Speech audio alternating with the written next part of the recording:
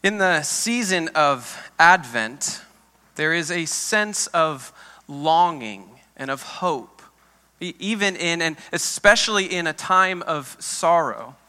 And in order to recognize and engage with this longing and hope, one must slow down, wait, even sit in some tension.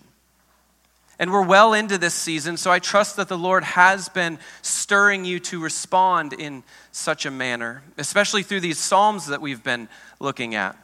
This morning we're in Psalm 126, and the psalmist in Psalm 126 knows this sense of longing and of hope. He knows it deeply to the point of experiencing joy in the waiting and the tension, the longing for and hoping for something better. He knows joy even in sorrow. And this psalm's implications reach far beyond even the Advent season. It's really a perfect song for what it means to live a human life. In all of life, especially in our sorrow, we're hoping for something ultimately far better, aren't we? For restoration, for joy. This psalm is a story of a people remembering a time of great joy and hoping for it again. But they're in a time of weeping and sorrow. Life isn't as great as it once was, and they're looking to God to do something that they cannot do for themselves. They're looking for a great restoration of joy. And we are too. If we're honest. This psalm is a picture of the life of every human being who ever has and ever will live, this journey of sorrow and joy. So let's look at what the psalmist is saying about all of this. Just a quick bit of context that's helpful. Several generations before this psalm was written, the city of Jerusalem is destroyed and the people are taken captive and led away into exile. And so the people are carried away from the promised land, weeping, but the word of the Lord comes to them so very graciously. The word of the Lord comes to them through the prophets and speaks to them, "Take heart, do not fear.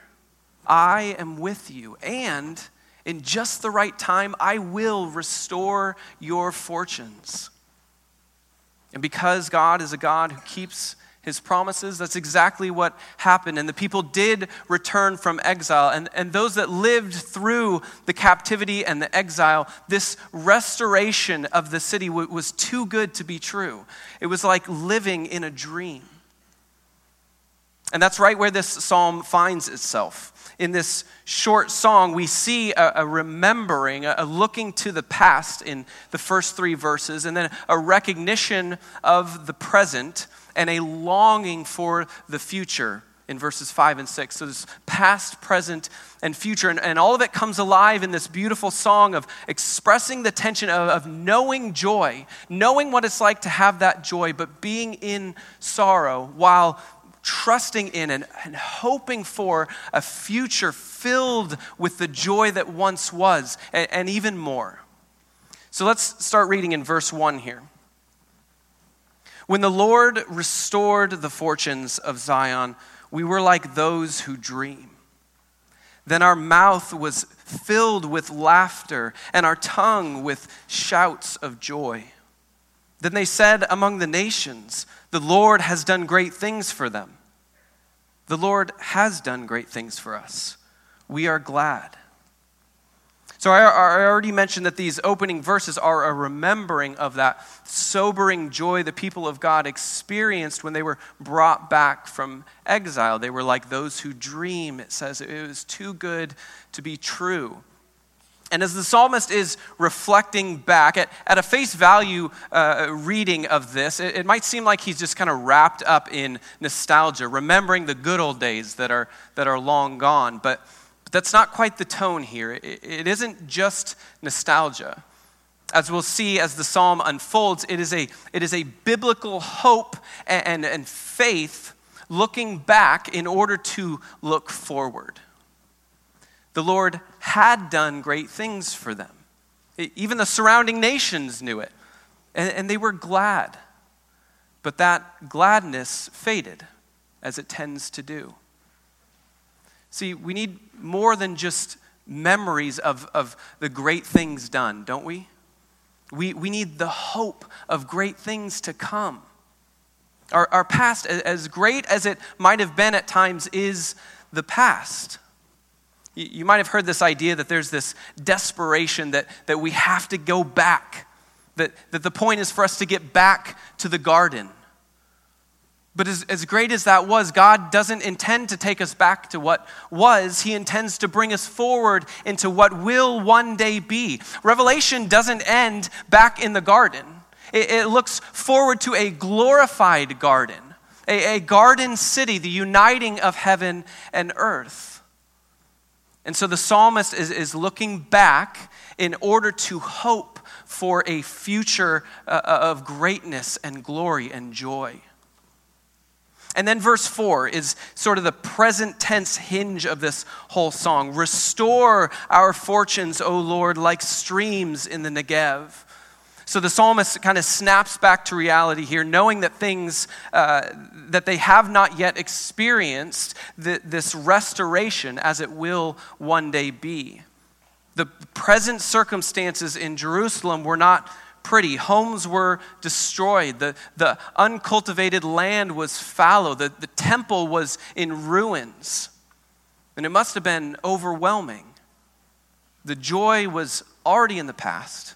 The present difficult. And the future was uncertain. But despite this, the people remember the joy of their deliverance and ask in faith for God to restore them.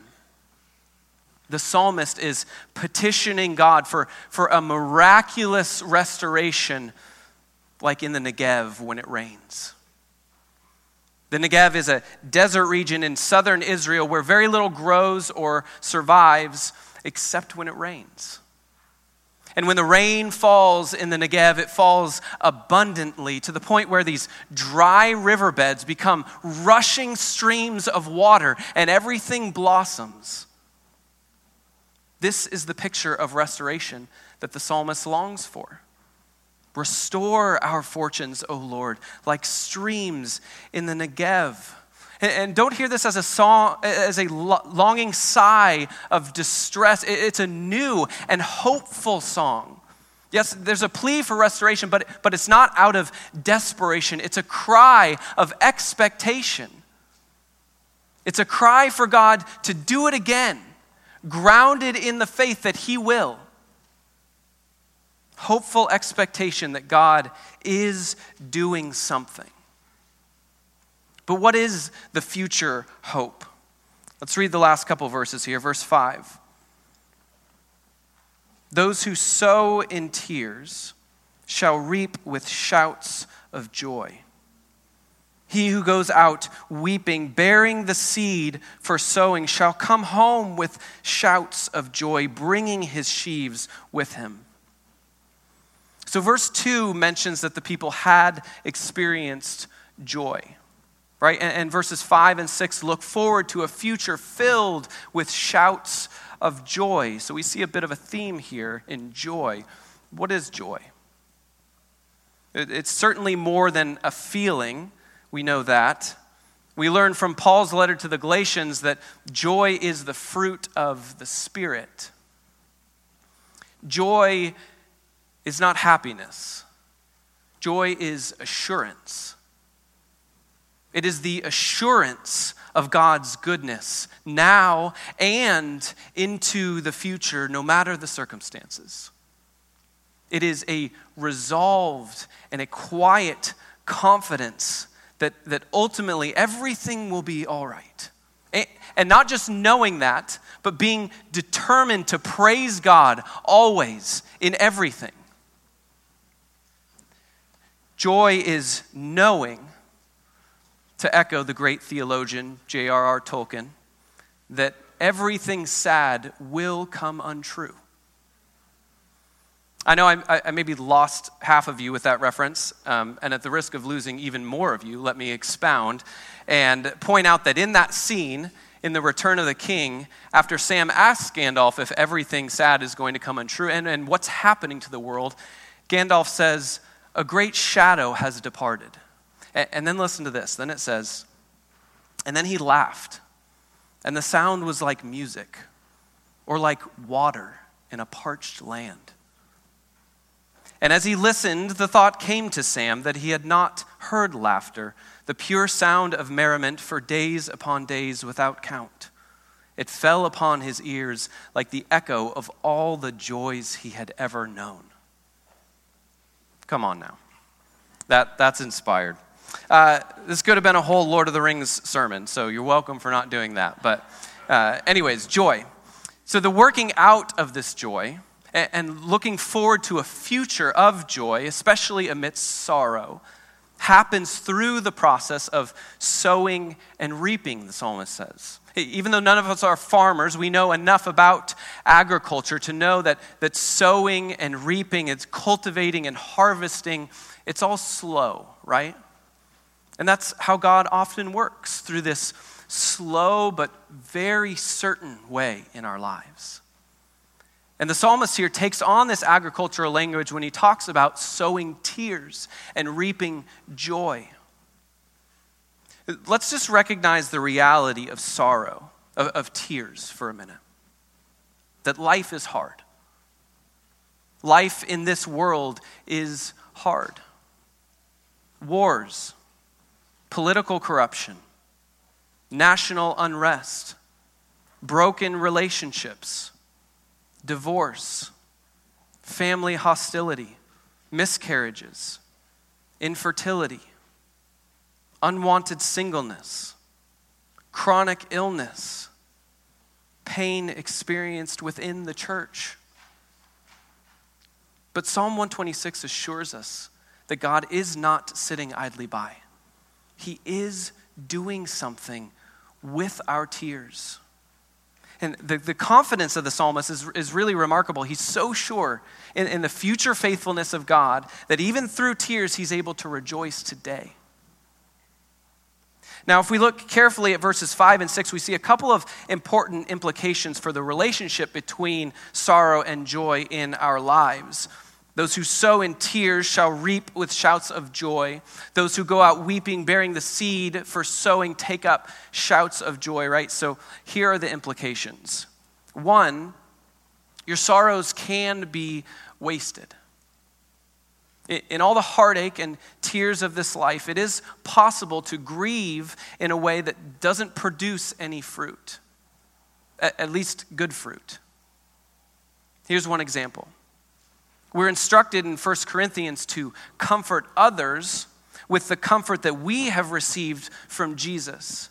But if we haven't received that comfort, if we do nothing to learn from our sorrow and reap the comfort that we can then share with others, then it's wasted. This is really the result of bitterness or even anger in our suffering. We aren't comforted, and then we aren't able to share that comfort with others, which is a double tragedy. So don't waste your sorrows. The second implication is that, and this is really important, that joy is produced by the sorrow. Do you notice that? Joy is produced by the sorrow. We all hope and believe that sorrow will lead to joy, right? Weeping may last for the night, but joy comes in the morning, Psalm 30 says. When we're sad, we hope God brings joy, but this goes beyond that. It's saying more than sorrow can lead to joy. The joy is actually produced by the sorrow. There's so much hope in that. Our tears, if not wasted, are the seeds that promise a harvest of joy. Our tears do not fall to the ground in vain. We sow our tears in faith, trusting that God keeps his promises and our mouths will be filled with shouts of joy. Our tears will sprout into something good and beautiful because our God is the God of restoration, and we can be like trees planted by streams of water, like trees in the Negev. In this short song, the psalmist looks to the future, hoping for something even better than what he remembers from the past. See, God is always preparing us for a greater hope. The Bible tells us that God prunes the fruitful branches in our lives, which isn't a comfortable thing, so that he can do something new and better, bringing even more fruit than before. And ultimately, in all of life, we are being prepared by the hope of resurrection joy. Life, as we know, involves cultivating. And cultivating takes time we don't always want to spend. It takes watering when we don't want to. It takes maturing, which is not easy. There are tears involved. But we can invest those tears, sow those tears in the hope of resurrection joy. And we learn from Jesus that, yes, it is a slow and steady process, but more importantly, it doesn't happen without death. He said, unless a grain of wheat falls into the earth and dies, it remains alone. But if it dies, what? It bears much fruit. Jesus is our living proof that buried hope grows into glorious joy. Yes? The tears of the cross bore the fruit of the resurrection. He went out weeping, bearing his life for sowing, and he came home with sheaves, bringing many sons to glory. That is our joy. He is our steadfast confidence that everything sad will come untrue. It is our hope that when he appears, we shall be like him, for we will see him as he is in all of his resurrected glory. St. Augustine says, the entire life of a good Christian is in fact an exercise of holy desire. You do not yet see what you long for, but the very act of desiring prepares you so that when he comes, you may see and be utterly satisfied. Through our sorrow, we're being trained by